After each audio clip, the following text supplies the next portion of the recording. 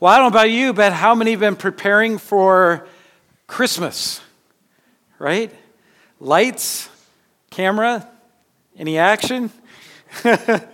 Yeah, for us, we were putting up all our lights the other day, and we found out we ran out of colored lights. We were like, oh, that's not how we did it last year.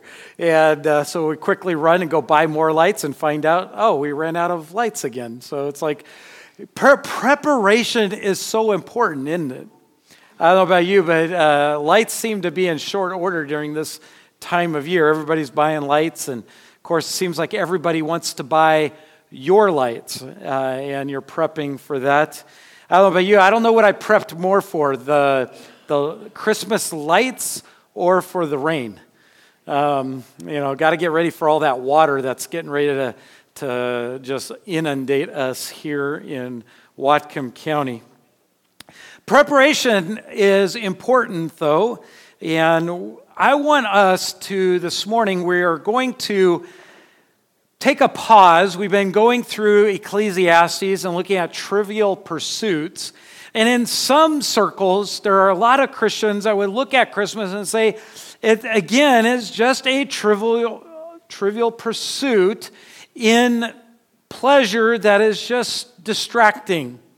There are others that say, no, it's very important, akin to taking communion, to keeping our hearts and our minds focused. And so there's those. In fact, in Romans, it tells us, there are those that seem one day better than the others. And there's those that glorify one day and say not to glorify that day. And there are those that go back and forth. The Puritans think that celebrating Christmas is horrible. And then there are those that say it is the most important day of the year. There's something to be said about Easter and the fact that we have a risen Savior that conquered death. And then you have this year in which we haven't seen, most of us haven't lived in a year like this year. There are those that were born, that are still living right now, that were born in years probably worse than what we're experiencing right now. And we hear stories about years gone by.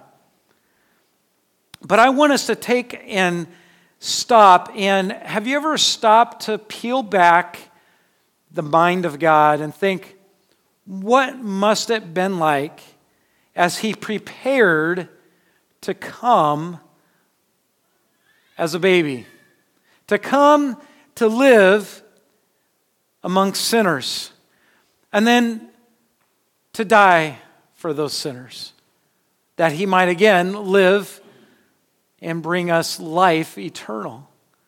And I want us to stop and think about it, and to peel back the curtain as our Savior came to prepare for us, and for us to learn our own thoughts and to take our thoughts captive during Christmas and to think about what are we doing in preparation for Christmas. And this morning I want us to look at a text that most people probably don't think about during Christmas. That would be Philippians chapter 2. Hopefully you're turned there, and we're going to pray and then read God's Word, and then I want to look back again in chapter 1 as well. So let's pray and ask God to bless our time and help us in our thinking as we look towards Christmas. Lord, we ask you simply to bless this time. May we be excited about Christ. May we be excited about your Son, in whom you are well pleased, in whom the fullness of your glory dwells. May we not look at baby Jesus and get stuck in the smallness of a baby, but may we look how high and holy you truly are.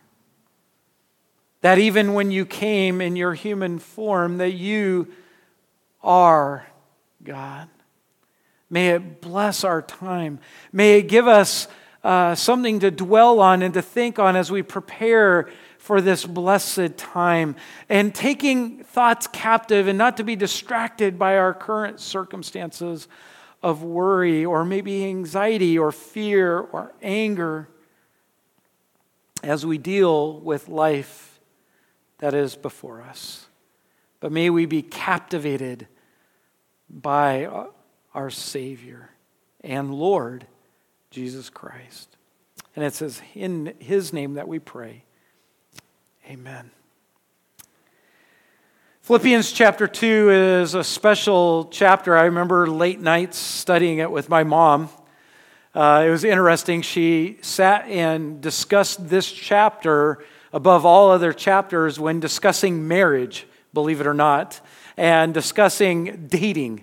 She didn't like dating, and she didn't say, I don't understand what courtship is all about, but I want you to know this about God. And she taught me this very amazing passage. And we start in verse 5, and we're going to look at verses 5 through 9, and we're going to talk a lot about chapter 2. But listen to these words about our Savior and Lord, Jesus Christ. Paul writes to the Philippian church, and thereby also the Holy Spirit to us today, says this: have this mind among yourselves, which is yours in Christ Jesus, who, though He was in the form of God, did not count equality with God a thing to be grasped, but He emptied Himself by taking the form of a servant, being born in the likeness of men. And being found in a human form, He humbled Himself by becoming obedient to the point of death, even death on a cross. Therefore, God has highly exalted Him and bestowed upon Him the name that is above every name.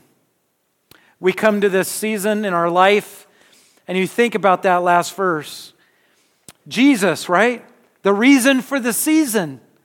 We think about Emmanuel, God with us. We think about that in Him we have peace. There is no other time in history during the Christmas time, the Christmas holiday, that we talk about peace, we talk about love, we talk about joy, because all of these things are the very essence and nature of God. And we see displayed through the Lord Jesus Christ.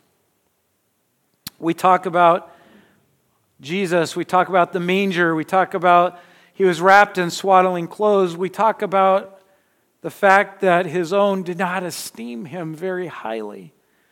What I want us to do this morning is I want us to think about the calling in which God has called us.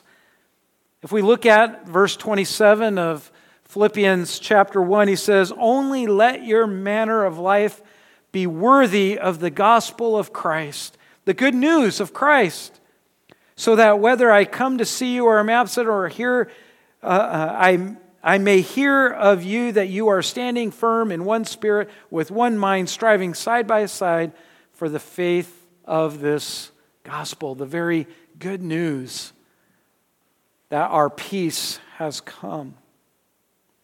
We can learn a lot about the humanity of Christ. When we talk about Jesus came as a baby, I want us to be prepared to think correctly as we enter into this wonderful time together. And I want you to think about the fact that we learn so much about what God is calling us to be and how to live. It also tells us how to be exalted during a time in which you can be very discouraged. We're living in a time right now when people are struggling. There's debates on all the different deaths that are happening. There's debates about suicide. But I can tell you this, that the majority of people, there is a discouragement, and people's spirits are low. They're so low, what did people start doing? It's amazing. Even before Halloween, guess what started getting thrown up all around town? Christmas lights. Christmas lights started popping up. There needs to be light. There needs to be great cheer. There's something to be said about verse 5 of Philippians when it says, have this mind among yourselves, which was also in Christ Jesus. Have you ever stopped to ask that? What was going through Jesus' mind before he was born? Because he was and is and always has been, right? He is God. In the beginning was the Word, and the Word was with God. And the Word was God, and the Word became flesh and dwelt among us. Christ came. He always has been. He is God. I don't know, your verse might talk about have this attitude or have this mindset. A good attitude goes a long way, doesn't it? And have this mind or have this attitude in the original text, the Greeks or the Philippian church, when they read this, they would have understood it this way. It means to set one's mind or heart upon something, to dwell on it, to try to understand it, to be wise, to direct one's mind or thinking on it, to strive to understand something. The idea is not to give just a casual thought, but it's a thinking that involves affection. It's a thinking that deserves an amount of great reason or reasoning. It takes affection and reasoning. And as we go to Christmas, as we prepare for Christmas, I want us to think about what is your mindset? Where is your affection? Are you having the same affection and mindset that Christ has? When we have a proper view of the high and holy God in which Jesus came and who he really is, God incarnate or God in flesh, it changes our viewpoints. It changes our sense of entitlement, or it changes what we feel we deserve or what Christmas should be like. Maybe you're struggling today because you think, well, I wish Christmas was just like this. I wish I had all my family, or I wish my family acted this way, or I wish Christmas was, we had the big ham or a big turkey, or I wish we had, I wish all my fences had lights on them. That would be fun. It's just, you drive by my house and you could see my whole property was lit up, right? It's like, I could never have enough Christmas lights. I just don't like putting them up. I wish they would just magically appear. Don't you wish you could just hire somebody, but it didn't cost you anything? Just come put up my lights for free. I know Jim likes to do it, so no. We were talking about that the other day. Just don't ask about the ladder incident. The truth, I want us to see the truth about baby Jesus. And I want it to make you smile. And I don't want you just to think about the baby Jesus and the manger scene and get warm fuzzies. I want you to have an attitude or a mindset in which it impacts the very nature of your soul. That it would bring great joy that lasts all year. Here is the key point to this passage that we see on display for us. And in your notes, you'll see the key to this is in the intro is this. The key point to Christmas is Christ's humility. The theology, or what we learn about God in this text, it illuminates the humility of Christ. It illuminates that fact that Christ came in his humanity in a very humble way. The incarnation of Christ, when we say incarnation, that's a term that we speak of, that God in the flesh is Christ came to develop a humble people. The whole point of Paul's explanation of the fine points about Christ's pre-existence and him coming in the flesh in this text is to demonstrate the highlights from which the Lord came, the height in which he existed from eternity past, and how low he truly descended when he came as a baby. The depths to which he humbled himself at birth, life, and death. To explain his service and his submission to all things that belong to God.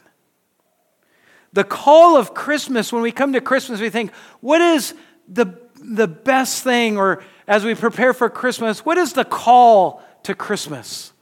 It's humility.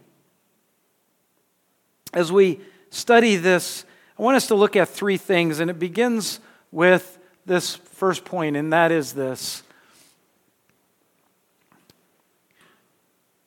There we go. It's how we prepare for Christmas with a Christ-like attitude.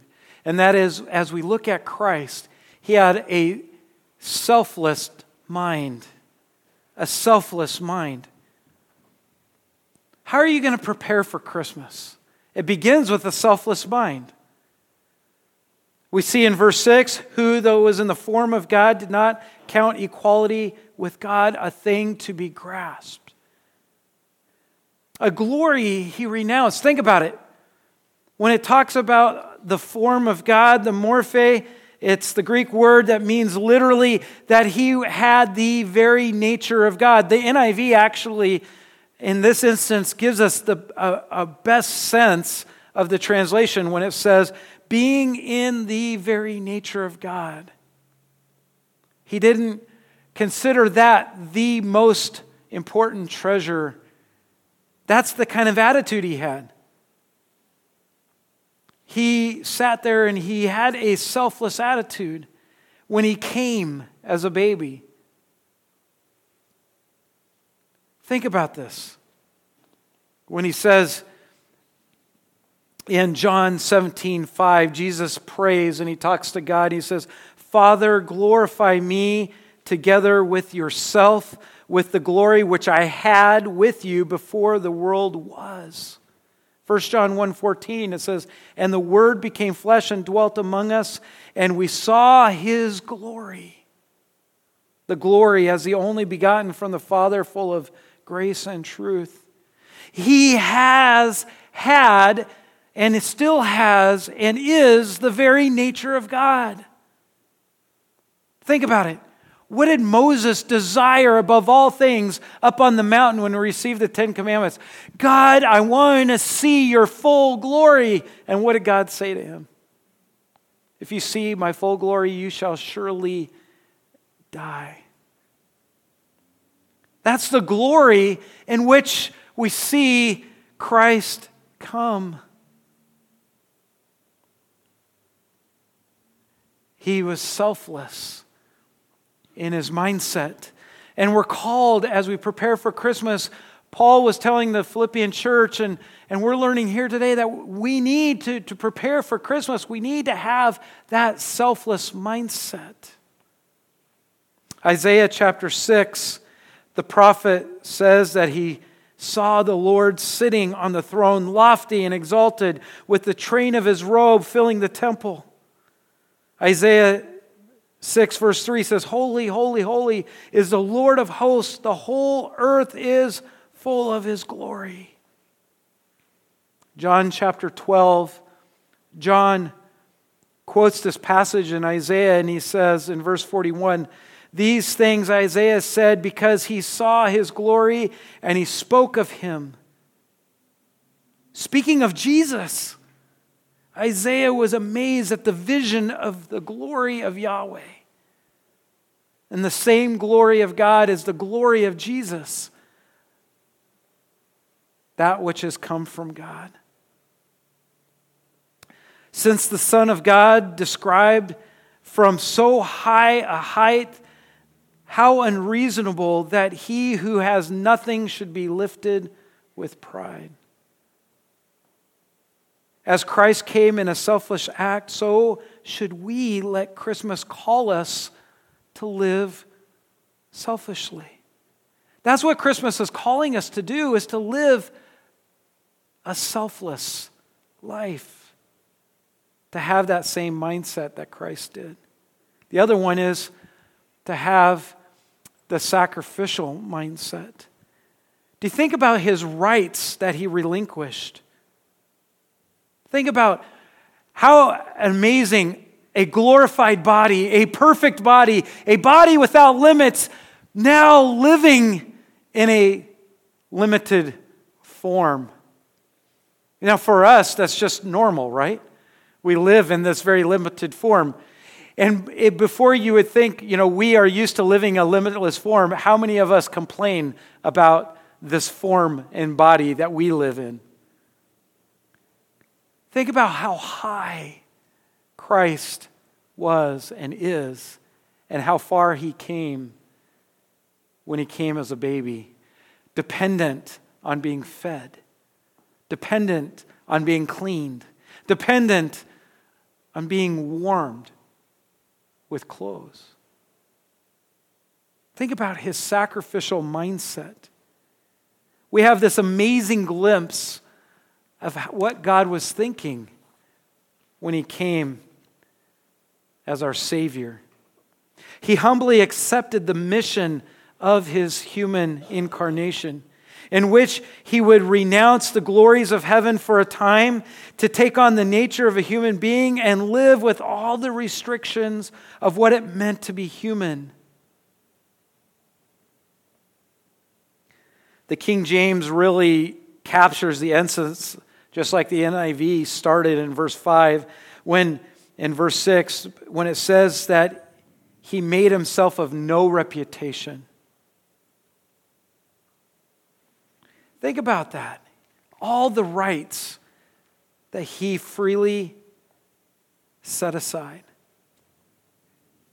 What rights are you willing to be set aside for the glory of God?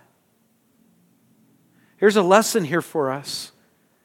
As sad as it is to admit it, the reality is that for many people, the holidays are not a happy time. They are a time of difficulty.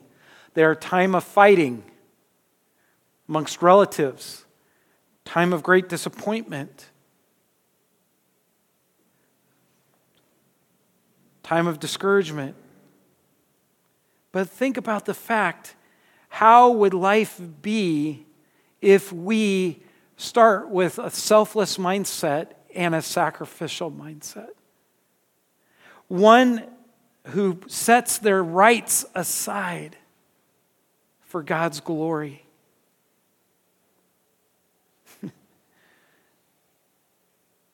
I like what it says in Romans 12:10. It says, one whoever had a right to assert his rights and didn't, and yet can regard one another as more important than ourselves and give preference to one another in honor.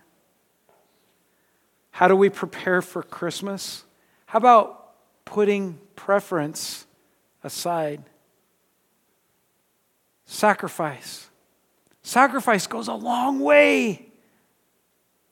It did for Christ. It did for us, that while God demonstrated his love for us, that while we were yet sinners, Christ died for us. The question we need to ask ourselves, if God, Christ Jesus, stooped this far, what depths of humility will you refuse to stoop? Christmas should be our teacher. Christmas is a call to live sacrificially, to teach us to be sacrificial in our life. Christmas also is a call to humility by being selfless, sacrificial, and submissive and serving. There's a great debate going around, and it's fun to look at some of these arguments, but the submission of the Father and Son, the Son to the Father, the submission of Christ. But we see here this mindset that Christ had when he came as a baby.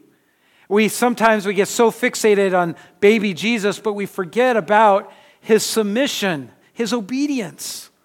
In verse 8, it says, "And being found in human form, he humbled himself by becoming obedient to the point of death, even the death on the cross."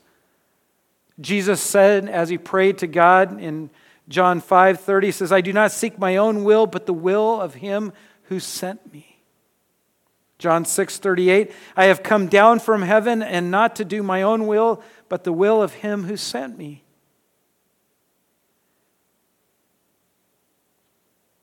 Ultimately, to the point of even willing to die.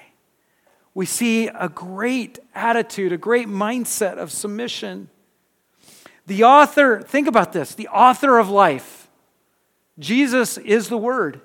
He is the author. He is God. The author of life humbly submits to death, life and death. The one who is without sin humbly submits to sin's curse of dying on the cross for our sin. The one who has life within himself, the one who gives life to whoever he wishes, humbly releases his grip on his own life in submission to God the Father and in love for whom his Father has given him, us. Here is humility shining like the sun in its full glory and strength. Amazing love, how can it be that thou, my God, should die for me? Doesn't stop there. There's a great depth of plumb before the humiliation of the Son of God reaches rock bottom. I mean, think about it. He ended up dying the most horrific death known to man. He didn't just come and live in human form. He died the most humiliating death. Even the point of dying on the cross. This was the highest of highs gone to the lowest of lows. You think about, as we peel back the curtain, what was Jesus thinking? This was his mindset as he comes to earth as a baby. He is the one who is worthy of all honor, of all praise, and he could submit himself to that, to dying, to living a life outside of heaven. Can we continue to focus on selfish ambition or empty conceit? Can we continue to fight amongst ourselves? Can we continue to insist on our own rights? Can we withhold forgiveness? Can we do anything less than surrender all of our rights and lay down our lives in sacrificial service of one another? A wise man once asked, "How can anyone be arrogant when he stands beside the cross?" It's interesting as we see a great example of a servant. A servant is known chiefly by or through his obedience. Think about that. Who are you going to serve? Whoever you submit to is who you're going to serve. Romans 6 tells us, "Do you not know that when you offer yourselves to someone to obey him as slaves, you are slaves to the one whom you obey, whether you are slaves to sin, which leads to death, or whether obedience, which leads to righteousness?" Isaiah 42, Christ, the heavenly Father, declares, "Behold, my servant whom I uphold, my elect in whom my soul delights." Psalm 45, verse 7, "And why did the Father find such delight in him? Because he loved righteousness and hated wickedness." John chapter 8, because he could say this, "I do always those things that please him, Jesus said to the Father. It's hard to imagine what was going through God's mind. Maybe you haven't thought about that. Maybe you haven't thought about the depths in which Christ went to redeem your soul. Maybe you didn't realize the depths of that. Maybe you haven't been confronted with the fact of what Jesus did in order to save your soul and to cleanse you from all of our unrighteousness. Today is a day of salvation. Repent. That means to turn from what we think about life and to put our faith and trust in the work of Christ. Abandon all our good works and to receive all of his good works.